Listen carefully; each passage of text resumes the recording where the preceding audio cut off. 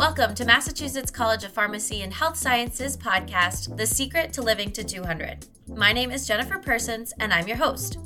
In each episode of this series, we will explore different aspects of health and the factors that allow us to live longer, healthier lives with the help of a thought leader from the university. This year, MCPHS is celebrating its 200th birthday, and what better way to kick off our bicentennial celebrations than with a podcast about longevity and well-being.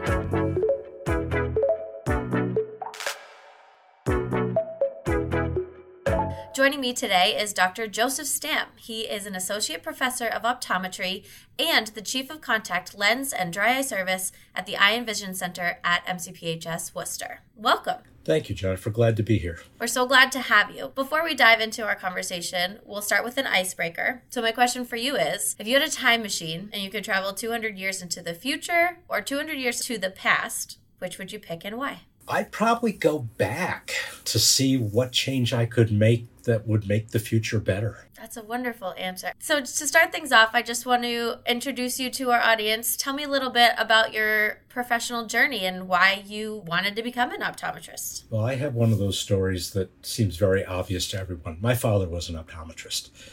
And growing up, it just seemed like a fun thing to do, and I was interested in science, and one thing led to the other, and I wound up going to optometry school. So how did you start your career, and then what eventually led you to academics? Well, when I graduated optometry school in 1982, I joined practice with my dad.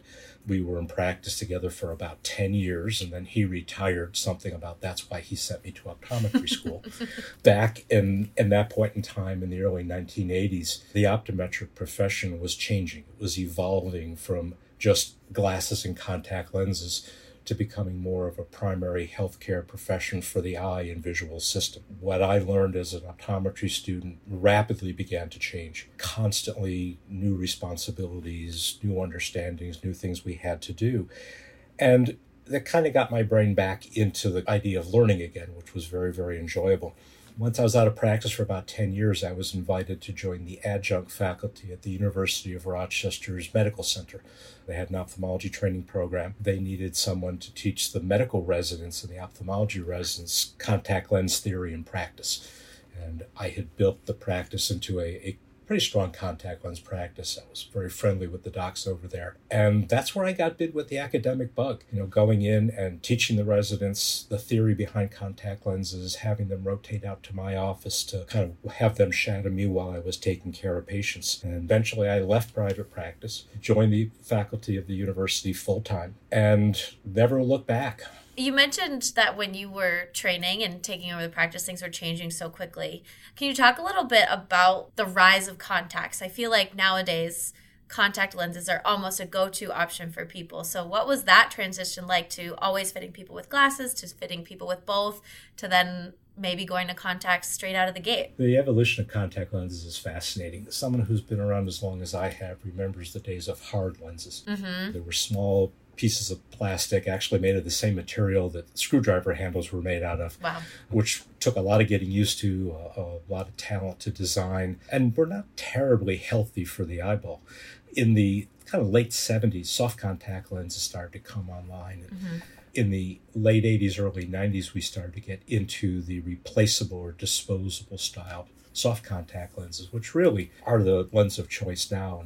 And although many people do tend to think, well, I'm going to go contact lenses first, they also have to have a pair of glasses because you can't wear your lenses 24/7. And there are times that you just don't want the piece of plastic on your eyeball. But the technology has grown tremendously, and we're getting new technologies every single day. There's very few things that we can't prescribe a contact lens for anymore. And when you think about the entire span of eye care, really the contacts have not been around that long in the grand scheme of things, and they've already improved so much. It's kind of interesting to think about what could come next. There's always going to be a place for some sort of corrective lens, whether it's a spectacle lens or a contact lens, because to this point, science has not figured out how to keep us from getting older.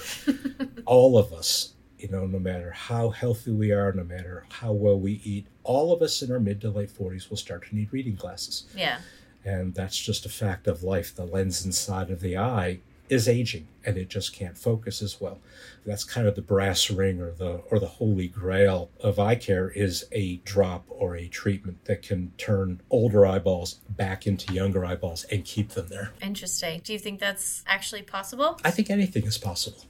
If I look back at the 40 years of my career and what we were able to do, not just as eye doctors, but as healthcare providers in general 40 years ago, I mean, yeah, it absolutely is. That would be just incredible. So I want to talk about dry eye. You specialize in it. Yep. And I think when the general public hears that phrase, a lot of us can remember those Ben Stein commercials with the drops for dry eye. Yes. Those commercials were not necessarily the best advice in the world. Fair. They were funny. I mean, they're very, very funny. Dry eye is something that has been around forever to a degree. It's grossly misunderstood. People don't really know what that means because it's a very subjective thing. But dry eye is it's approaching epidemic proportion in our world today. Oh, wow. We should define dry eye. There is a layer of tears that coats the front of the eyeball, and that layer of tears protects the eye, it keeps the eye comfortable, it lubricates the eye as we blink. It's really the first focusing element of the system of the eye. And if something about that tear film is unstable, you're not producing enough tears, your tears are evaporating too quickly, it can cause discomfort. It can significantly impact visual comfort, fluctuations in vision. Mm-hmm. And what's fascinating about use of digital devices and how pervasive it is right now is that we don't blink when we're looking at a digital device. Sitting in conversation, people will blink 12 to 15 times a minute. And that frequent blinking keeps the surface of the eye moist. It keeps it healthy. It keeps it comfortable. It allows you to see clearly. Multiple studies over the years have shown that when you are doing something visually intensive, reading a technical document or adding multiple columns of numbers, and especially using digital devices, that blink rate drops by 75%. Wow. So where people say, oh, I've been staring at my computer all day, they've been staring at their computer all day. And you can't get away from it. It doesn't matter what you do for a living. If you're a student, obviously, like our students are on their digital devices all day long. People who work in offices are on digital devices. Jobs that in the past you might have thought were more manual labor, not visually intensive.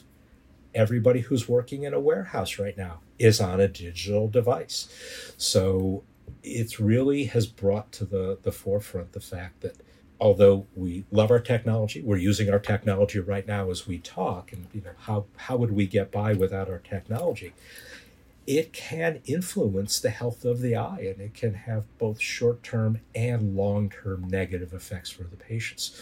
So as a contact lens doc, when I teach my students in my introductory contact lens courses, I tell them that the tear film is the foundation that the contact lens house is built upon.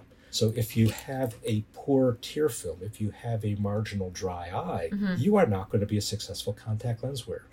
So although they sound like different things, they really are one and the same. Mm. So that by identifying these patients earlier and not just saying, oh, use whatever artificial tear you see advertised by Ben Stein on TV, with a complete examination, with a professional evaluation, our students are leaving here knowing how to find these problems before they become major problems. And we try to teach them to be proactive as opposed to being reactive when it comes to dealing with these issues. Sure. Can you describe some of the other options than artificial tears? The lack of blinking starts to induce changes in these glands. They don't produce the normal amount of oil. Yeah. And the tears evaporate. So, we have treatments ranging from things as simple as using a warm compress and lid massage to get the tears to flow. We have high technology where we can clear those glands out. Multiple medications on the market to stimulate tear production, to stimulate oil production. A couple years ago, we got a nasal spray, which stimulates natural tear production. Mm-hmm. In the past 6 weeks, 3 new medications for treatment of various forms of dry eye have been approved by the FDA. Wow. So it's a very exciting time to be in this field. We have things we can treat as the root cause as opposed to treating the symptom, which is all artificial tears do. What kind of things can we do to prevent symptoms of dry eye from forming? It's really remarkably simple. Get your eyes off that screen periodically during the day and blink. I mean, it sounds foolish. We eye doctors always talk about 20/20 vision. Mm-hmm. Well, we've been working with this 20/20/20 rule for about 10 years now, that every 20 minutes, get your eyes off the screen for 20 seconds and look 20 feet away. Now, that can be hard to do because, people have bosses who don't want them every 20 minutes walking around the office or looking out the window. But we counsel our patients who are using digital devices, whether it's the gamer at home in the evening or the accountant at tax time who's got 14-hour days, that multiple times during the day, get your eyes off the screen and consciously blink. Close your eyes gently for 2 seconds, squeeze tight for 2 seconds, open for 2 seconds, and do that 5 times, multiple times during the day. And people's blink rates actually will start to increase subconsciously. So, it doesn't have to be fancy. It doesn't have to be real high tech. It can be as simple as remembering to blink your eyes. I think as we're talking about it, I'm blinking more. Good for you. Which is a good thing. And I hope the same goes for listeners. You hear the word blink, you're like, oh yes, I need to blink. But, it sometimes that doesn't always work. Yeah.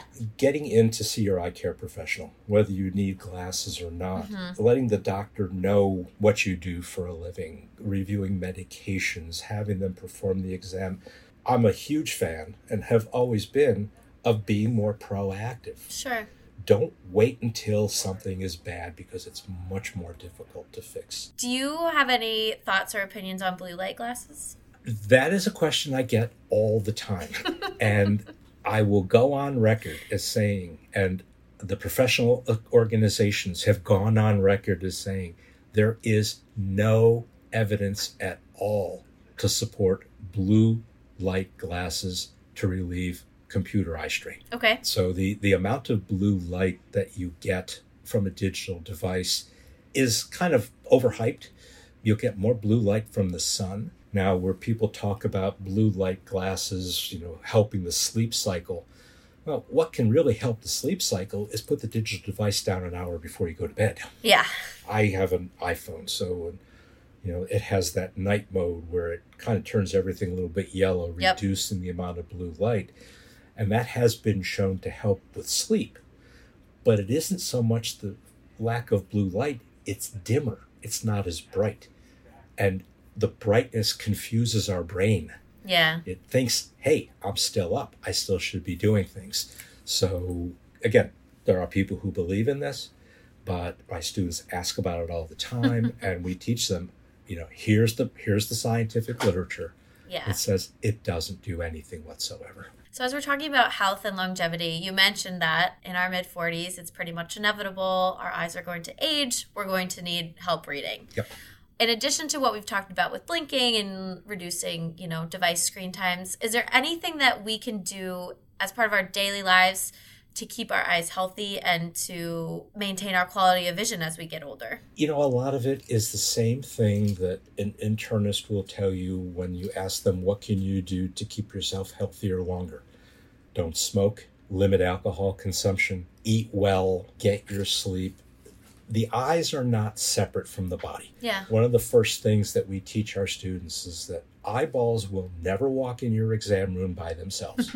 They are attached to the body. So everything that is universally accepted to be good for us is good for the eyeballs. Would you say that the options are also there for older people who might be on Medicaid, Medicare? Because that's not true of every specialty. Absolutely. Routine eye care. Mm-hmm. If all you need is a pair of glasses, that is not covered by Medicare. Okay. There has to be some sort of medical diagnosis to go along with it. Medicaid in virtually every state that I know of, Mass Health here in Massachusetts, covers a routine eye exam. One of the joys of being here at MCPHS is that we have our clinic right here in the building out here in Worcester. Right. And we see patients who fall through the cracks in the system every day. It doesn't matter whether they have insurance coverage or not.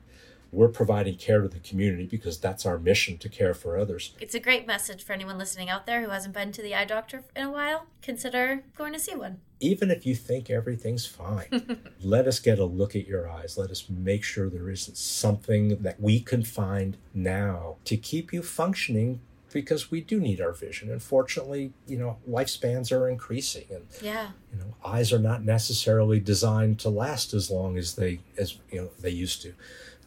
But we need them. Visual impairment is very, very disruptive to the life. And fortunately, we're at a level of technology now where if you come in, we can find these problems before they become a big problem. Thank you so much, Dr. Stamm. This has been a wonderful conversation. Absolute pleasure, Jennifer. We've come to the part of our show called Red's Rapid Fire.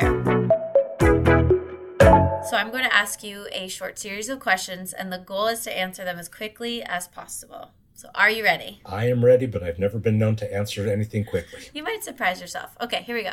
What is your favorite animal? Favorite animal's got to be dogs. I'm a dog person. Coffee or tea? Coffee, hands down. Straight up black. What do you do for fun? I like to take pictures. I've been a photographer since I was in high school. Which birthday has been your favorite so far? My favorite so far has to have been my 50th, because where I was practicing at the time, we had a list of birthdays in the break room. And on my birthday in September, one of the techs said, "Dr. Stamm, do you mind if I ask you how old you are?" And I said, "Tina, this is my 50th birthday." And she said, "Wow, you don't act your age." If you could have any superpower, what would it be? I'm going to be real corny, is just get to the people who need the care. Did you ever want to be anything other than an optometrist? If I had it to do over again and someone dropped a ridiculous amount of money on me, I would go to cooking school. What is one thing you think is underrated? Quality of life in central Massachusetts. People don't realize how great this part of the state is. What game show do you think you could win? Oh, I'm a Jeopardy person. I have more trivial information in my brain than I know what to do with. Name something on your bucket list. Take a month, rent an RV, and just travel the national parks out west. And my last question is, what's one piece of advice you would give your younger self? Slow down. Be patient. It took me a long time to figure out how to be patient. Thanks again, Dr. Stamm, and thank you for listening to this episode of The Secret to Living to 200. We hope you'll join us next time, and as always, stay curious, Cardinals.